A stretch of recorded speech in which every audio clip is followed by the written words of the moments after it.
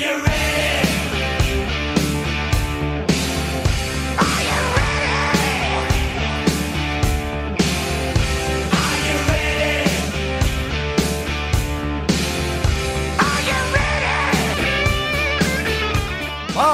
from Southern California, this is the moment you've all been waiting for.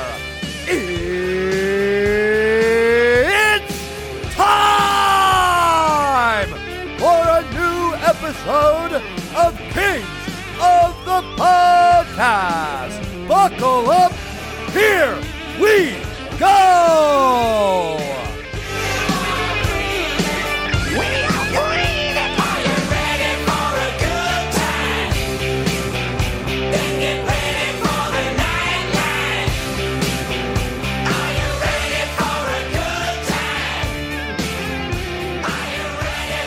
Here we go, Kings of the Podcast, episode 180, and Dennis Bernstein, interestingly enough, 180 with 80 being on the end. This show right now is probably going to have less talk about number 80 than we have had perhaps all season. I'm sure Dubois will come up at some point, but this is not the episode about number 80. This is about what was going on behind the bench. Anyway, welcome back to Southern California. Dennis, you've been in Toronto for All-Star festivities. Welcome back to Kings of the Podcast. Yeah, I came back to some great weather, John. Holy crap. I mean, really. And it may not be about 80, but it probably is about 80. If 80 played better, maybe we're not having this podcast. And yes, I know people want an emergency podcast, but we got stuff to do. I was in Toronto for All-Star Weekend. I'm paying the price right now on Sunday night. Yeah. But yes, the Todd McLellan era is over. The Jim Hiller era will start. And dealer's choice, John. Where do we start? Okay, we have a lot to get through. Let's at least let's just put a temporary pin in the Todd McLellan stuff because we have a whole show to unpack. You can talk to us for a few minutes. Just give us the highlights, give us the updates. I unfortunately did not go to Toronto this year for the All-Star game. You were there. You know, when you're around the entire hockey world and it's all in one building or one town, you hear stuff. So Give us the scoop. You came back from the All-Star festivities. What'd you hear? What'd you see? What do we need to know about? You and I have not even actually had a chance to connect. Literally, we're both available, and we said, let's do this. So yeah, fill us in live on the air. Well, I flew in on Thursday, right? And probably 10 people said, what's the problem with your Kings? I said, well, they're not my Kings. I said, well, they stopped scoring. They're not playing great defense. The goaltending's been average, the whole litany of things. So a lot of people are asking me. And then, of course, when the news hit on Friday, it was not unexpected, John, and we'll go into that. But with respect to the All-Star game, if they're not going to do an All-Star game for 3 years, and they might do one before the Olympics, I'm not sure they'll have enough time to do it. They went out with a bang. And I know that maybe the entertainment, John, isn't your cup of tea. I'm sure it isn't. But it was really, really well done. I'm not afraid to admit that when you texted me the picture of Bieber, I replied with, "Who's that?" So I have no idea. I don't know who that is. It could have been Colin Frazier for all I know. I have no idea who that is. You know, I like to wear different jackets, John, and I think you might have seen the polka dotted jacket from Justin Bieber, and people haven't seen it. He was wearing it behind the bench. I text PJ. I said, "Do not buy me this jacket. This jacket I will not wear." So I thought you were going to say the opposite. You texted PJ and said, "Order this for me immediately." No, John, you like the Brixton hat that I got. You're like, why? And I put that on social media as well yesterday and today. And John, and I gave a preview to John, and John's like, why? And so I started laughing. He says, that's not really you, Dan. I go, yeah, it really isn't. But no. Well, Dowdy wore a hat very similar to that recently. I'm going to wear that to practice when he's in the room, John. I want a review from Drew Dowdy. Hopefully he can be there for Thursday. That would be really Thursday. Yeah. Are you available? Yeah. I had a feeling you'd be there on Thursday. The debut of Jim Hiller, which we'll get to. So, any good stories though? Oh, hold on. Let's talk about the tournament real quickly because you just said something that was interesting. There was so much news going on that this kind of flew below the radar, but the presumption was that the All-Star game was going to be on hiatus until after the Four Nations tournament, until after the Olympics and everything. And then it just you just slipped it in the same way that the news sort of slipped in, was like, well, maybe we'll still do an All-Star game. And I was like, wait a minute, what? Yeah. That was the talk. They might do one. that would be the send off to the Olympics for the team. And I think because it was so well received and the players had fun, even though, the tough thing, John, is that when you watch the games, you watch the interviews, like the fantasy draft, the guys just don't have a lot of personality. Like, Michael Bublé You does. think? And, yeah. Michael Bublé does, but he talked about mushrooms. And then Will Arnett's captaining is the celebrity captain for Connor and Leon's team, and he's wearing a Maple Leafs hat. So I think there was a couple of faux pas there. But it was so well received. It was a lot of fun. Of course, it was in Toronto. So, John, I went to the fanfare in Florida last year, and it was at the beach, and maybe, there might have been a couple hundred people at any one point in time. In Toronto, the line was down the block to get in the convention center in the rain. Like, this was incredibly well. Everybody had a great time. The players were into it. There's a lot of entertainers there. A lot of people showed up. So it was great. Now, look, the game is the game. The skills were better. They revamped the skills, so I think that was better. But it was so well received by the players. They were amped to be there. I think they may do it to get an opportunity, because I don't think they want to go 3 years without doing it. They're going to do it at some point in time, John, again. And I think that they can maybe, take 2 years to plan it, maybe reinvent it a little bit more. But it was a great weekend for the NHL. And, anybody's feelings about Tate McRae or Justin Bieber aside, they're big names. And I think what you need to do is leverage it and say, hey, look, if Bieber can show up, if Lester Bank can show up, some of the Canadian bands, John, like the Glorious Sons, I asked like 10 Canadians, like, do you know that band? They go, no. But it was a lot of fun. We had an amazing gifting suite. TFP had put some images out there. And you mentioned the Four Nations tournament, Cale Makar, who, as you know, John, all these players are amazing. They're so gracious, so humble. Cale is, top 5 player in the game. Really great kid. I said, what do you think about that tournament? He goes, I love it. I want to play. I can't wait to play. It's obvious with respect to the Olympics. Of course he wants to play, because these kids grow up playing for Team Canada, playing for the U.S. You go to the under 18 you go to the 17s first, then the 18s, then you go to the World Juniors, and then everything just basically stops because they haven't done the Olympics and they haven't done the World Cup. So there's that whole generation that since the last World Cup, what was that? 2016, 2017? Yeah, the one in Toronto with the under 23 North American team that everybody loved. Yeah, that was fantastic. One of the best jerseys ever, by the way. Yeah, Connor McDavid has never played internationally as a pro. Like that's stop how crazy and think about that. Really seriously, stop and think about that.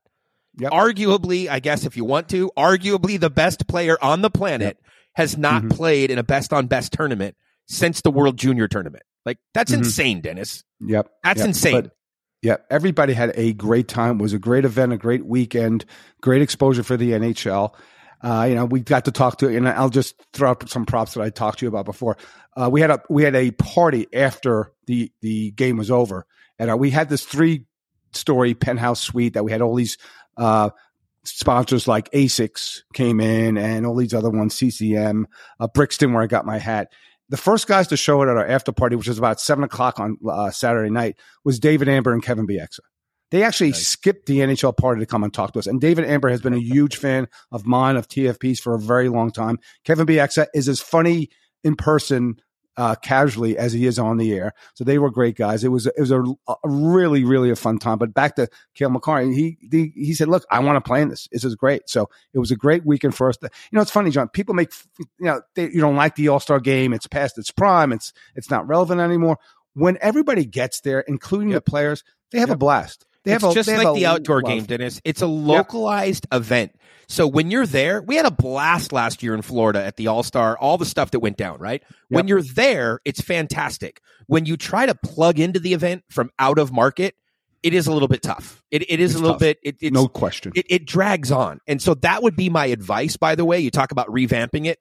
The draft itself, the concept is awesome. I love it. I wish they would keep that. But there were way too many commercial breaks, and the thing drug on. It's not as interesting, and don't try to argue and tell me it's a made-for-TV event.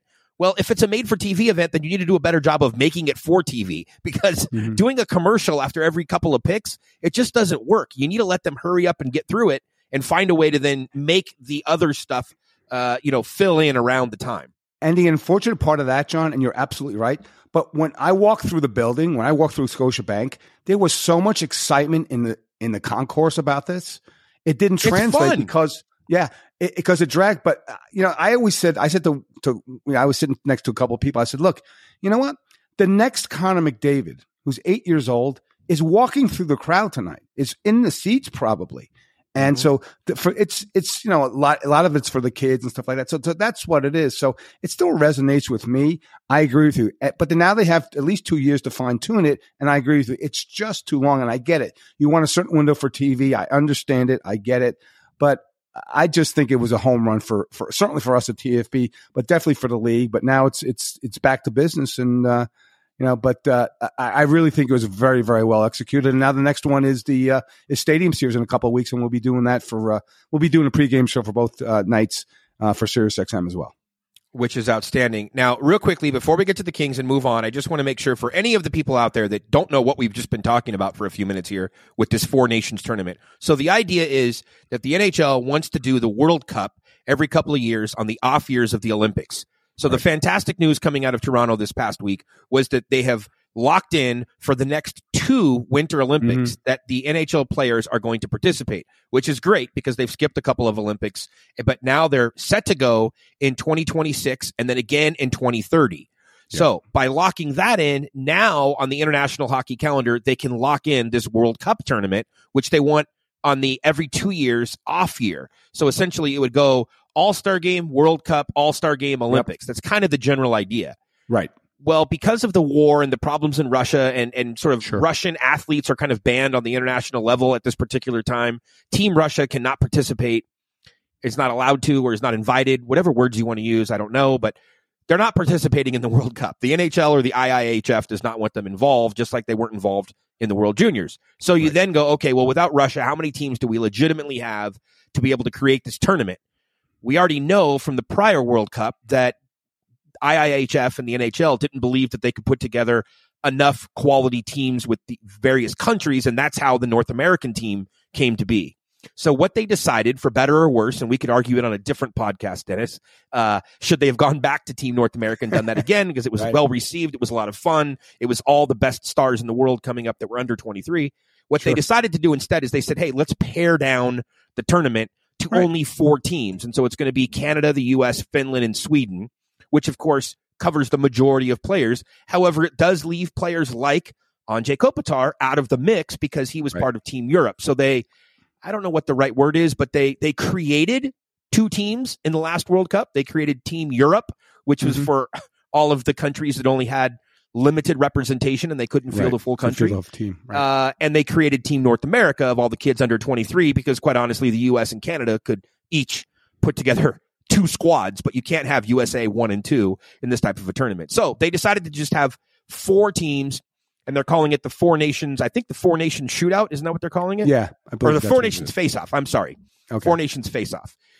Similar to the Rookie Face-Off, which, by the way, while you were gone, I broke the news that LA is going to be getting that tournament. Yeah, that's great. I saw that. Yep. It's going to be, it'll be a lot of fun. But anyway, so that it's 4-team tournament. Canada, the U.S., Finland, and Sweden will take place next year, late January, early February, in place of the All-Star team. So when this podcast is over, I would like everybody to get their lists together and tweet us the rosters. Let us know who you think is going to be on Team Canada, Team U.S., Team Finland, and Team Sweden. You know, the interesting thing, John, it's probably going to be in Montreal and Boston. That's where we've heard where that's the 2 cities where it's going to be in. And the interesting thing is I was sitting with Amber and Bieksa, and we started talking about the teams, a little, fantasy Four Nations hockey tournament. And we tried to figure out who would be in goal for the Canadian team. And we struggled to come up with 3 goalies. The lead guy probably right now. Don't tell me Jordan Bennington. Because I heard some talk on that on NHL radio over the weekend. Yeah. Would be Aiden Hill. Maybe. Get out of town. Well, he's won a cup.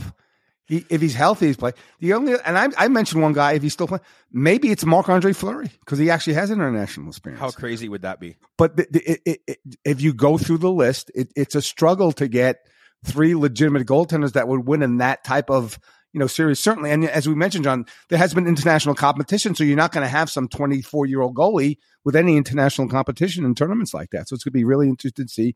But I think it's going to be a home run, and I get it. Like there should be more teams, but.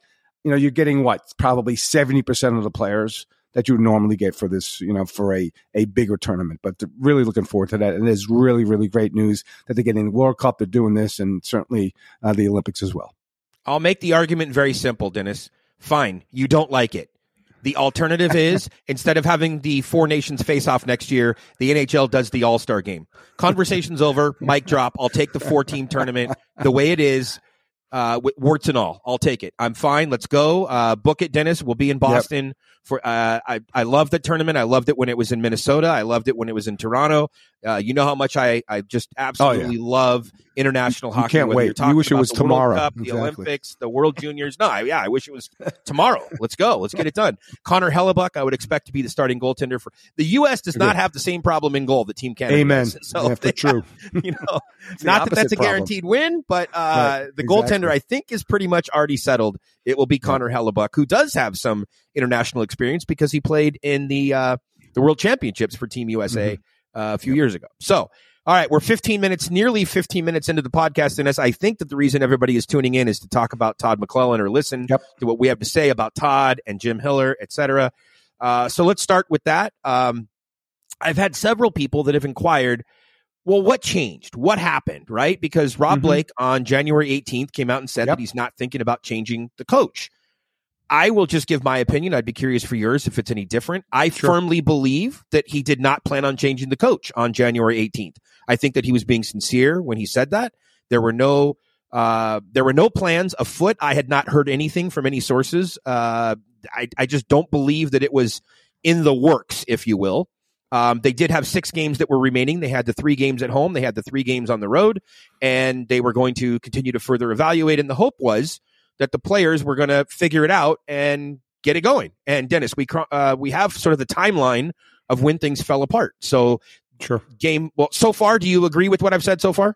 100%. Okay, I didn't want to get too far into the story on the timeline here. So Saturday comes, they beat the Rangers, the big game, probably the game of the 6 that you wouldn't have expected them to win, but they did. Exactly. They beat the Rangers in a very emotional-filled game, as everybody knows, because Jay Quick was back in town. And then you get to the next 2 games that were at home. They lost. They didn't look well. They didn't, look strong. And I think in the one game, San Jose was a shootout, if I remember correctly. Correct. Overtime or a shootout, one of those, because they picked up a point. I still, at that point, did not think that there was going to be a coaching change. We had said all along on this program that if it was going to happen, it would happen over the All-Star break, though, because it was just what made the most sense if it got to that. The window was there, right? Yeah, and I said to you, and I should have looked it up. I don't think we've recorded a podcast since then, but if not, I know I said it to Boomer on NHL Radio, and that is the first time that the thought ever crossed my mind that Todd McLellan would probably be losing his job soon was in the 3rd period of the game against Buffalo. And if you remember, I turned to you and I said, something's wrong. The energy's wrong. It just felt wrong, Dennis. It felt like something was about to happen. It wasn't good. And then, everything that basically happened over the next, or not even 24 hours, but Drew Doughty publicly airing his concerns, which those were private for a couple weeks leading up to that. There had been closed door meetings with players and everything else. And everything he said publicly, he had said privately, and some of the other leaders had said privately as well, player to player. So the player issues became public, and McLellan, I didn't like the answers at the press conference, and I had said that to you, Dennis, that I'm paraphrasing what he said. I've pushed all the buttons. I've done everything, and it was almost like I don't know what else that I can do to get this group to do. I'm going to continue to do it. Like he almost tried to walk it back. We should have pulled some audio and said it. But it was that night, 3rd period, Buffalo, the press conference, that I went, ooh, something changed. And then, Dennis, it didn't really matter at that point what happened on the 3 games on the road. Everybody kind of expected them to lose that game against Colorado. You said it on the last podcast, actually, so we did do a pod. And they did. They got blown out, fine. And the next 2 games, even though they won the 3rd game, Dennis, the last game, it wasn't enough. This team had not turned the corner. Yeah. They didn't respond to the GM on January 18th. So that's the timeline. They came home on late Wednesday night, early Thursday morning. And as we reported on mayorsmanor.com, Todd was informed by Rob Thursday night, and then they made the announcement on Friday morning. So there's the timeline, everybody. DB, the floor is yours. Yeah, I align with probably like 90% of what, and I thought that if there wasn't going to be a change, like the Ranger game, they never play well against the Rangers. Right? They don't. They're just not a good matchup. They want to find a way to win that game. I like you that the back-to-back losses at home against those two teams, and especially the Buffalo game, because you're up 3-1. That should have been the team in November would have won that game 6-1. Right. So to lose them in that manner. And I said to her, I said, they can go to Colorado and lose 7-1, lose 5-1. But some people were tweeting at 5-1, oh, DB, you actually might be right about something. They might actually lose 7-1. I didn't think that was happening. But again, the St. Louis game, look, one of the things, Braden Shen, nice shot, but it was from 35 feet. It beat Ridge through his elbow. But I think the defining moment was the third period of Nashville. And you're right, they won the game. But John, they got outshot 18-3. Nashville hit 4 posts. They got outshot 42-24. And this was a team in October and November. They were out shooting teams 42-24. Something was drastically wrong. And I'm like going, oh, wow, they won a game. But I even, John, the little picture, small, medium, and big picture, I said, like you, was that enough? Mm-hmm. And it wasn't enough. Mm-hmm. And my timeline was, we were in Toronto doing, our thing with the fourth period and the gifting suite and all the weekend stuff. And right around 11 o'clock on Friday, I got a text from an NHL player who's Jim Hiller. I'm like, uh-oh, that's not good. 11 a.m. Eastern, just to tie it back. Yeah. So it was within a couple of minutes of the press release going out saying that Todd had been relieved of his responsibilities. Yeah. Yeah. I'm like, that's not good. And so it had to come. And I agree with that. I think those 2 games at home, John, if you're a championship team or you have designs on winning a championship, you don't lose those 2 games. You don't get 1 point out of 4. It just, it went too far south. And yeah, Todd's right. Like, what else could you do when you can't get a save, when your team, the bottom 6 doesn't score anymore, except for the one game where the fourth line actually, won them the game. Like, what do you do? And so what's Rob's options here? The team's on the line. He made a big move in the offseason. The team's going far south. And the weird thing, John, is they're still a playoff team. So I get it. And I said this probably 10 times. 3 wins in 17 games wouldn't save Scotty Bowman's ass these days. Right? When you look at the other coaches that you also referenced Toe Blake, by the way, which I did get a few texts about that one. Yeah, that was exactly fantastic pull. That's there. How old I am, right? Yeah. Exactly. It's not, John, it's just not good enough. As much as an affinity I have for the coach, and I think he's done some great things, and I go down the list of probably 6 players who's emerged under Todd's tutelage. It's just, it wasn't good enough. And John used the great term, it's the last lever to pull. And it's the biggest and it's the most damaging. And also that we haven't talked about yet, I'm sure it might come up tomorrow. You also mentioned the financial considerations as well. Could they have you're going to pay Todd close to $5 million a year next year. Could you go sign another? Like, somebody asked me online if John Cooper's contract's up, would they sign him? I'm like, I don't know. I don't know, what the situation is with respect to their budget. So I, like you said, like this past week, I'm like, okay, so they won the game, but would Todd get to the other side? And, John, if they had a bye week, if they didn't have the bye week, and let's say they played tomorrow on Monday or Tuesday, maybe the change would have came sooner. But you had a little bit of time to buy. And I know that you was also asked this question. You could address it now with Hiller.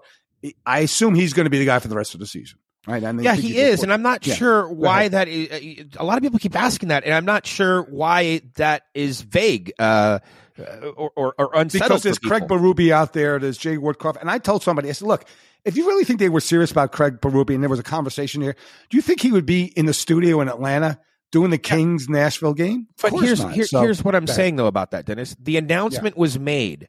So we'll get clarity tomorrow on Monday from Blake if I'm reading this wrong, which I don't believe I am. But the statement was made that he is the interim coach through the balance of the season, period. It was not for a week. It was not for 2 weeks. It was not he's the interim coach and it was left open for interpretation. There's nothing to interpret.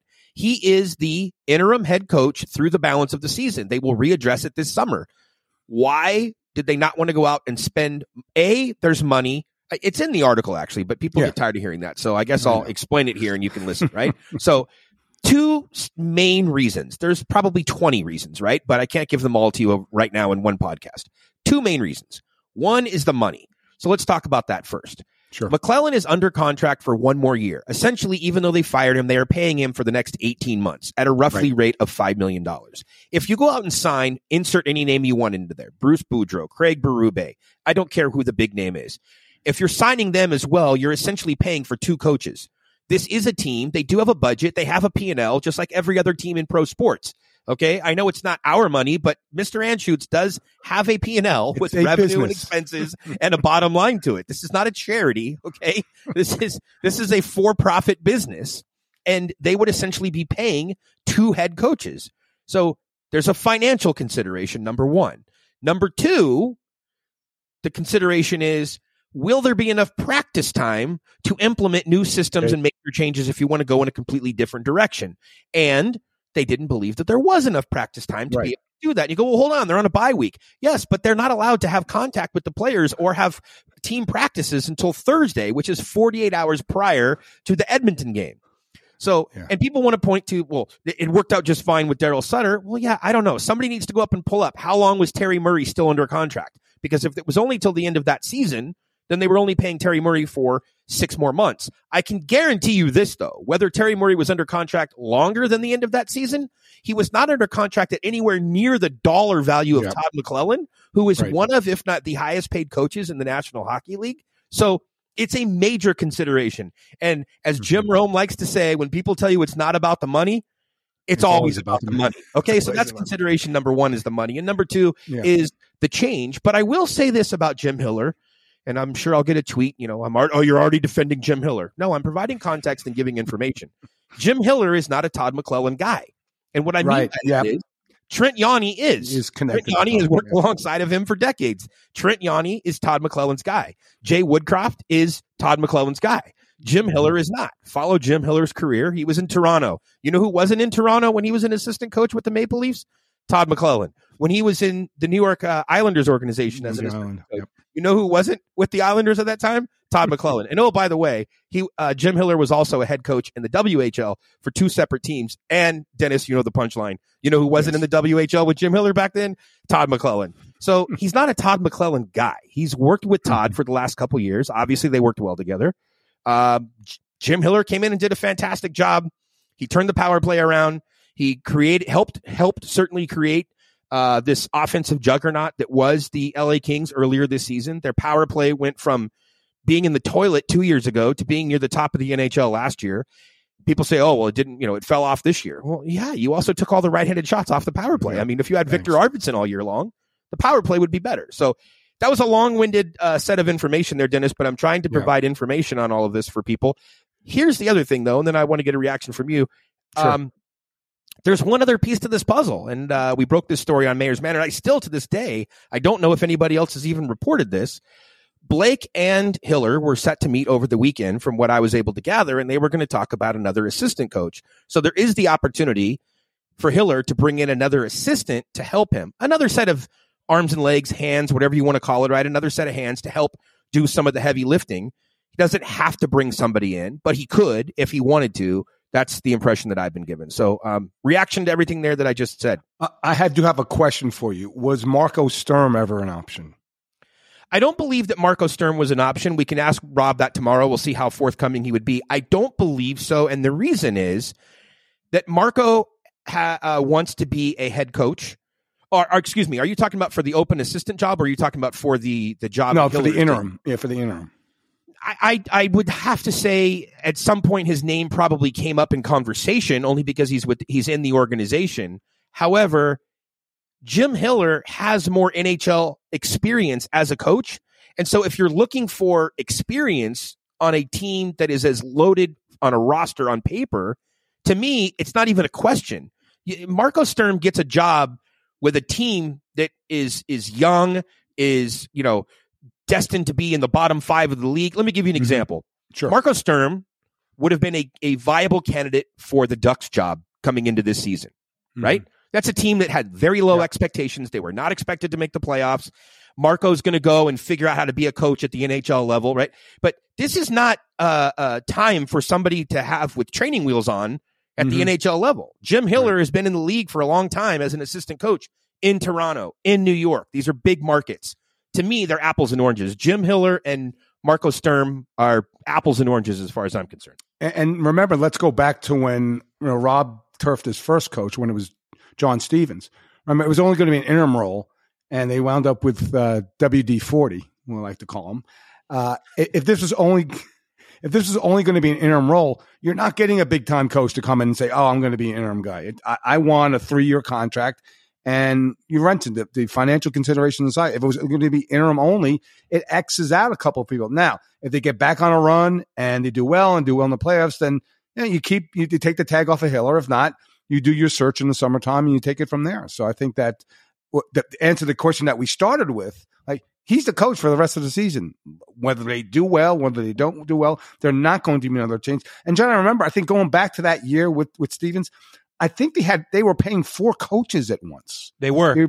Yeah. So it's like I said, it's not how to run a business. It's not how you run a hockey organization. It's you can't do that. You can't just throw money left and right, especially when the team's underperforming. Well, and I think the other reason why you don't want to commit, well, I mean, to your point, yes. If you're going to sign up to bring somebody in for another 3 years plus, that's an extensive sort of scouting process that has to take place. Multiple conversations, right? I mean, that's somebody, it's like getting married. You're going to do a deep dive into that coach, right? You're not just taking a call and a recommendation. You really need to know that person and have a courtship and make sure that you're comfortable with a 3-year deal. You don't have time to do that given the compressed situation. Again, remember, on January 18th, I don't believe that Rob Blake had designs on replacing Todd McLellan. Right.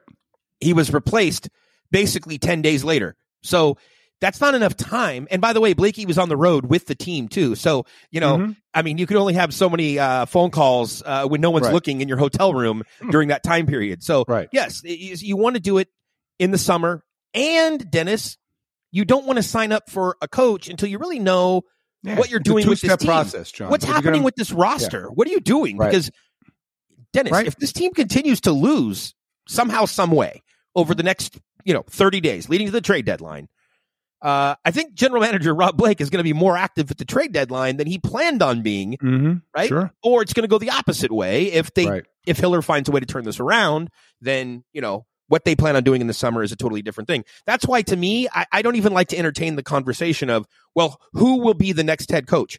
Well, I can't really tell you. It's kind of like asking who's going to be the goaltender. I can't really tell you because a lot's going to happen between now and July 1st. So check back on June 1st, and I'll probably be in a better position to answer that question. And to your point, you put out on social media, you gave a list of 7 coaches. Well, that was for the assistant role, though. I gave 7, yes, for the open role to add to his staff. If you're going to add to his staff, there's a couple people in there worth taking a look at. I'll say that. And the question is, this is now what? Rob's 4th coach? Not a lot of general managers get to pick 5 coaches. That's a big number. So it's going to be, and the question is, and I do want to say one thing. Somebody, and I won't credit them, on social media said, are you two going to ask the hard questions? And my response was, my response was, it's only a hard question if you're afraid to ask it. And there's 2 guys on this podcast who are not afraid to ask it. So I'll just leave it at that. So there'll be I'm sure there'll be some difficult questions tomorrow during the press conference, but there won't be that many. I mean, look, what I'm interested in seeing or talking to Rob about, maybe he'll answer it, is, all this stuff about the fringe players that people go on, like Todd got fired because he played England or he played Jod. Like, are you kidding me? Do you know what first of all, you guys aren't experts out there, and it's the same group. I won't, you know what? I might have to change my terminology from donkey to fringe. There are fringe fans out there that are 6 or 7. And you don't get fired because you're your 13th forward. You don't get fired because the 5th or 6th defenseman isn't playing. Like, there's structural issues with this team that isn't happening. So I don't. The question is, when you decide not to play Brant Clark in a game, whatever, is that solely a coach's decision, or is that an organizational decision? It's an organizational decision. Rob Blake and Todd McLellan spoke every day. Please. Todd McLellan did not just unilaterally decide. Now, Rob Blake might tell you that the coach has the power, if you will, to make that decision. Sure. Okay, fine. Ultimately, it was his decision. Okay. But he was having a conversation with Rob Blake and saying, this is kind of what I'm thinking about doing. It's like in a regular business. Okay. Yeah. In a regular business, if you're thinking about doing something, even if you have the power and autonomy to do it, you still talk to your boss. Hey, I'm kind of thinking about doing this. And your boss is like, that seems like a great idea. Run with it. or your boss is like, hey, look, if that's what you want to do, go ahead and do it. I look forward to seeing the results. However, if you're asking for my 2 cents, here's what I would do. If the general manager was saying, I really think that you should play Brant Clark more, and Todd refused to do it, well, then yes, he did deserve to be fired because he wasn't taking the cues from his boss. I don't think that's the case, though, Dennis. So I think that there was a concert. There was a relationship. I think that they were doing things as an organization. Can I circle back, though, to your other comment about hard questions? To me, Dennis, sometimes these supposed hard questions that people think need to be asked, I like your we answer, already know the answers to them because here's what I'm saying. You need to ask Rob Blake if he feels that his job is in jeopardy. Right. Let me tell you why I don't need to ask Rob Blake that question tomorrow at the press conference. Rob Blake, I'm telling you right now on the podcast, Dennis, on Sunday evening, Rob Blake thinks that his job is in jeopardy. Rob Blake is concerned about the performance of this team. Why? Because he's a hockey lifer and he knows how the world works. And he knows that if this team continues to underperform, that there will be questions about his job security. That question does not need to be asked. If somebody would like to ask that question, feel free to do it. But Dennis, it's in the article. It's in the article where I talk about McLellan being relieved of his responsibilities and Jim Hiller being hired, that the roster failure or the roster concern or the roster construction or whatever you want to call it, that is on one man. That is on Rob Blake. Right. Rob Blake put this roster together. If this roster wins, just like the quarterback in the Super Bowl, he should get some credit. And if this roster doesn't win, he's going to get some flack for it, as he has been all season, Dennis. Yeah. So I just don't understand this whole notion of hard question. What question, Dennis? And the timing as well, John. We're at game 49 when they play Edmonton.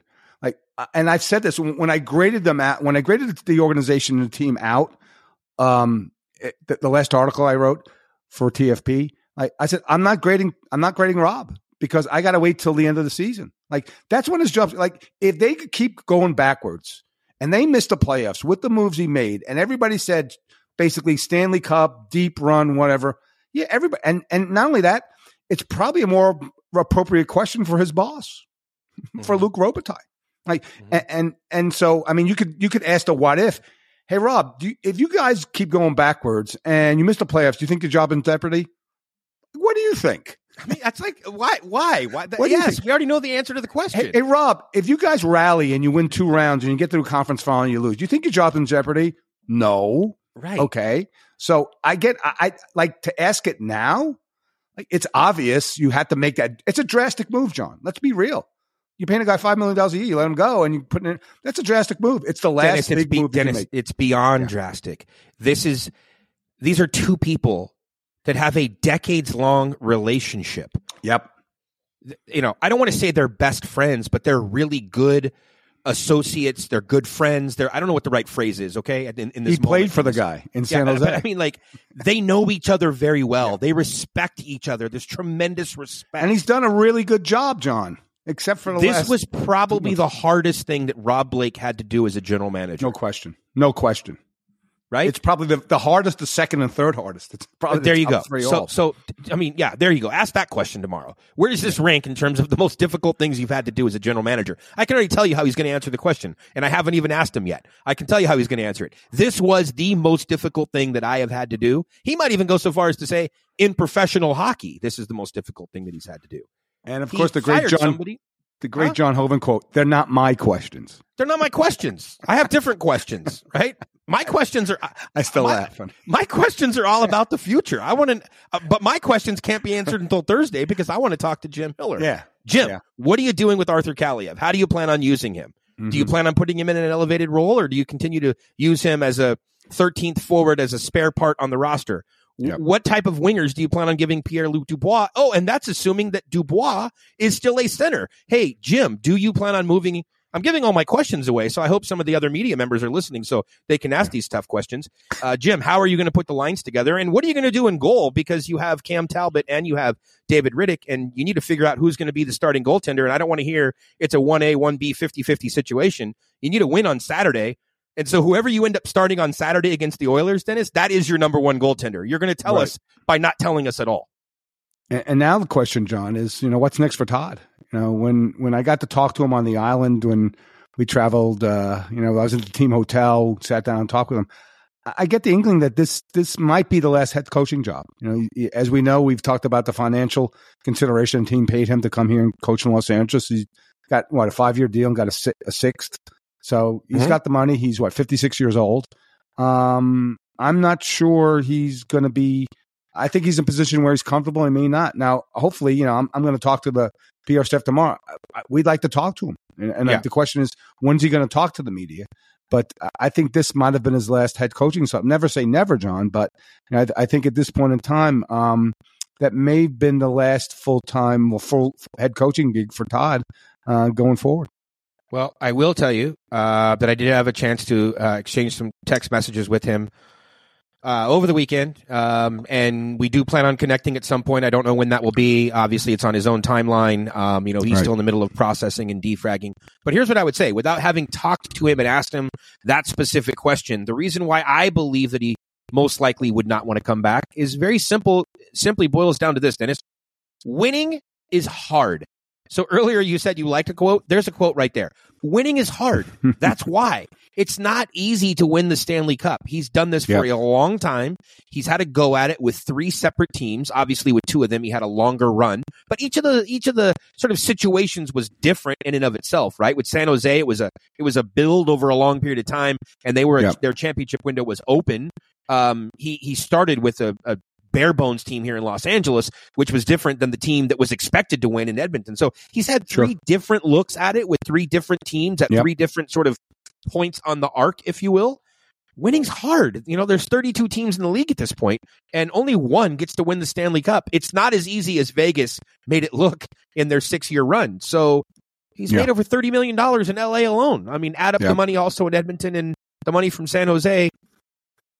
Does he really want to do it, or does he want to go enjoy life? And John, there's 32 teams. I think 6 active coaches, have won a Stanley Cup.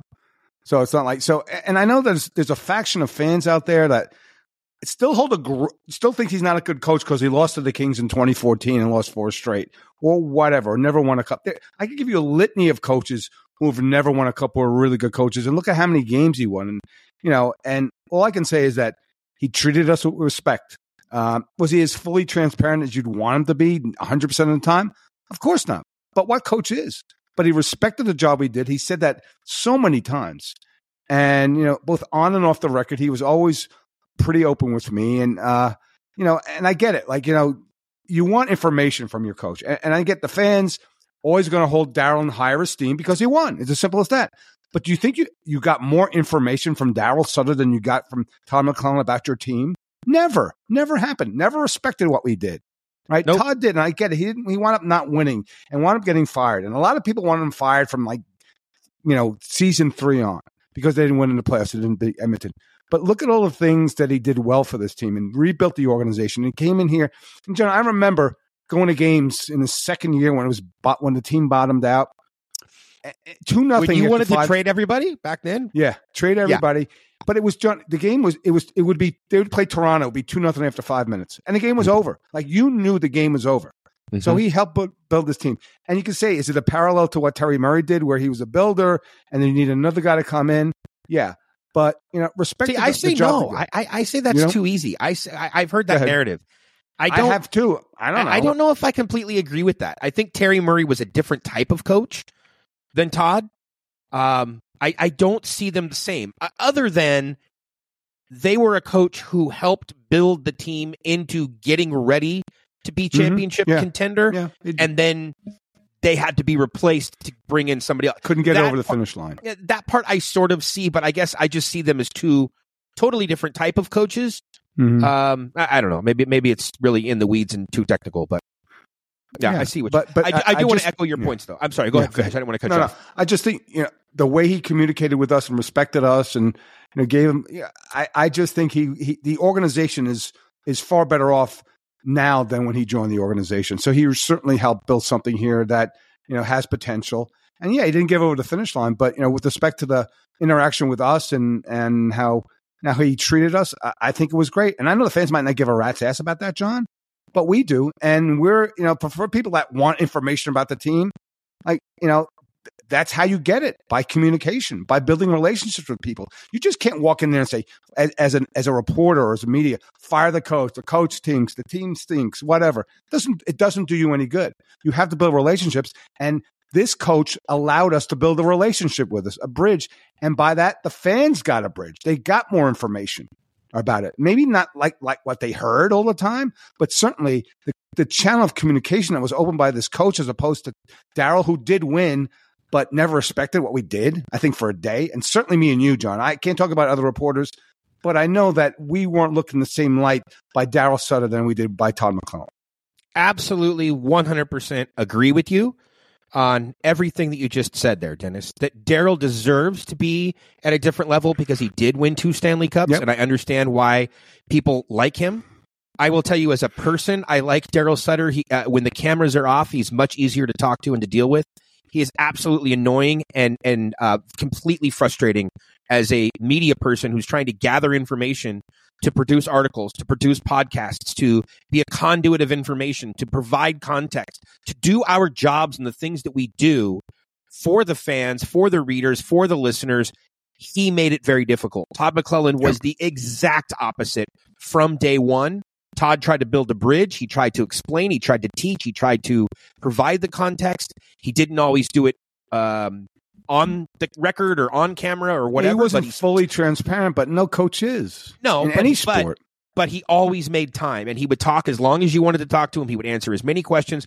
He never blew people off, and I'm not just talking about you or me. I'm talking about anybody in my witness of what I've seen.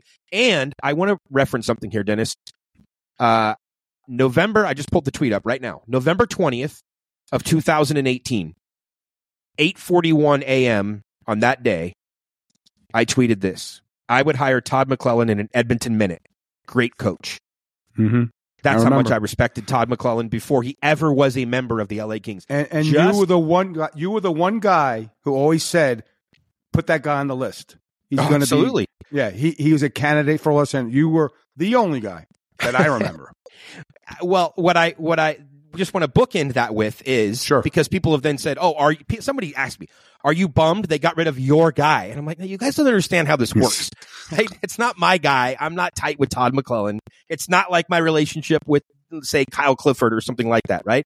I respect Todd McLellan, but I also understood that it was time for Todd to go, and that's the story that I told at the top of the podcast. Sitting there at the Buffalo game, I was like, yep, it's time for Todd to go.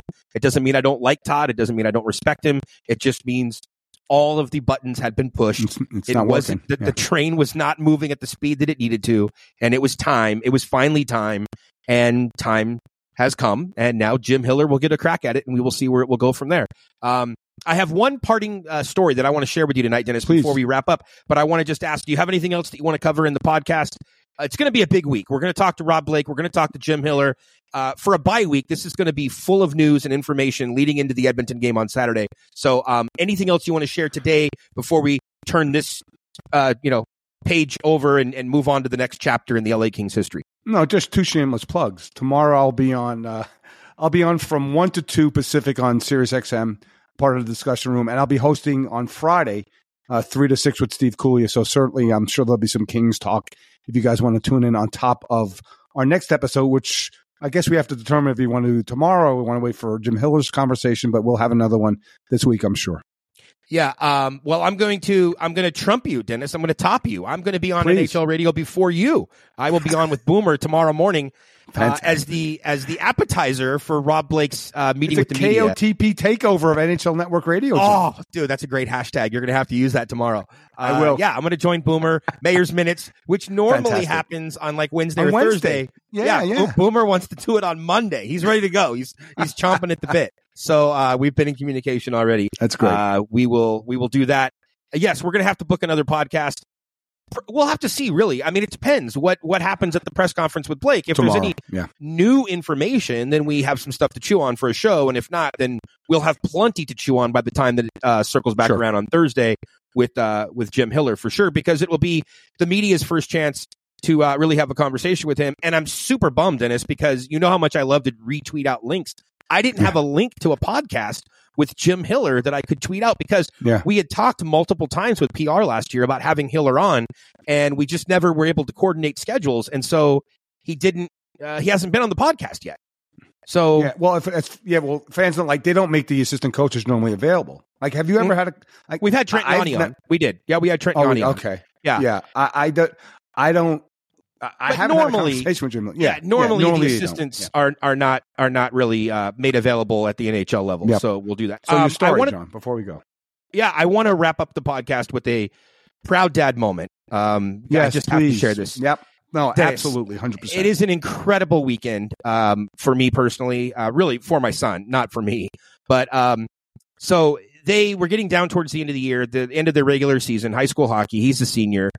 They had one game that was supposed to be rescheduled and never really ended up happening. And so they were going to play one game short on the season. Well, senior night was this Saturday, just a couple days ago or yesterday, whatever. Where does he go to school? Who does he play for? Well, the team is Bishop Amat. He doesn't go to that high school, but that's the team that he's zoned into or whatever you want to call it. He's been assigned to. So he's played there for 4 years. He was the captain for the last 2 years. You know, it's a really big deal. And so the last game of the season, regular season, because playoffs are about to start, but the last game of the regular season, senior night, big deal, right? All this stuff. Well, that game was scheduled for Saturday evening. Well, about a week or so ago, we thought that it was just over. They were just going to forget about that other game. Well, they add it back to the schedule for the morning of senior night. And I'm like, oh boy, now he's going to have to play 2 games in the same day. And one of them is going to be before senior night. So he's going to come into senior night and be tired, and the team's not going to be as well rested, as they would have been normally. Oh, what a bummer. So what happens? So it's an early morning game. Get up, the crack of dawn. Not my thing, Dennis. You know that. Head down to the rink first thing. I don't know a lot, but that much I know. Yeah, the roosters are crowing. Starbucks isn't even open yet. Whatever. Dude goes out and scores 2 goals, and I'm like, okay, come on. I mean, he's going to get a hat trick today. I mean, he's feeling it. Dennis, shorthanded. The team goes on a power play. Shorthanded, he scores his 3rd goal to get the hat trick. Fantastic, right? Scores a shorty to get the hat trick in game 1. They end up winning that game 6-0. Wow, what a morning. Fantastic. Everything's great. I'm holding my breath silently, wondering what's going to happen, in game 2. Goes out in senior night later in the day. What does he do? Dennis, he scores another hat trick. He has hat tricks in back-to-back games. So great. You can't make this stuff up. It's unbelievable. No, it's fantastic. I'm trying to explain it to him. Like, this is probably only happened a handful of times, if ever, in the entire, high school league that he plays in. Right. It's like, this is not a common occurrence, first of all, for people to, have a hat trick, let alone 2 hat tricks on the same day in back-to-back games. It's pretty ridiculous. So that's great. And how do we top the weekend off? Well, the All-Star game, just like it is in the NHL and the AHL. The All-Star game was this weekend, and he was elected to play and represent his school, which is great. So he was at the All-Star game and got to wear the All-Star jersey and the whole nine. And they had the big player introductions where they skate out of the tunnel and they all line up at the blue line. And he was stoked. So Dennis, he's a wonderful, wonderful kid. He's a great kid. I've seen him grow up. I remember he used to stand next to the elevators. He was, coming up to you like your waist, and now he's taller than you. So, I used to have him on the Mayor's Manor podcast back in the day. He would do his playoff predictions, That's right. His little squeaky voice when he was in elementary school, and he was making me look bad, so I stopped having him on the show. He's a smart kid. He knows his hockey. He really is. He's a great kid, man. Holy crap. Super happy, super proud dad moment. So yes, I apologize to people that follow on Instagram. I did go a little crazy and posted out a bunch of photos over the weekend, but that's what a weekend for about. Your personal experiences. It's pretty crazy, man. I'm telling you. In all of my years of being around the sport of hockey, it was one of those moments where it's just like shocking. It's like, whoa, you had a hat trick? Oh, wait a minute. Oh, you had another hat trick? Like, fantastic.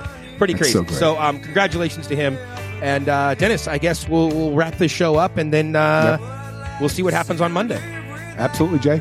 All right, everybody. Have a good one. Hope you enjoyed the show. We'll talk to you soon.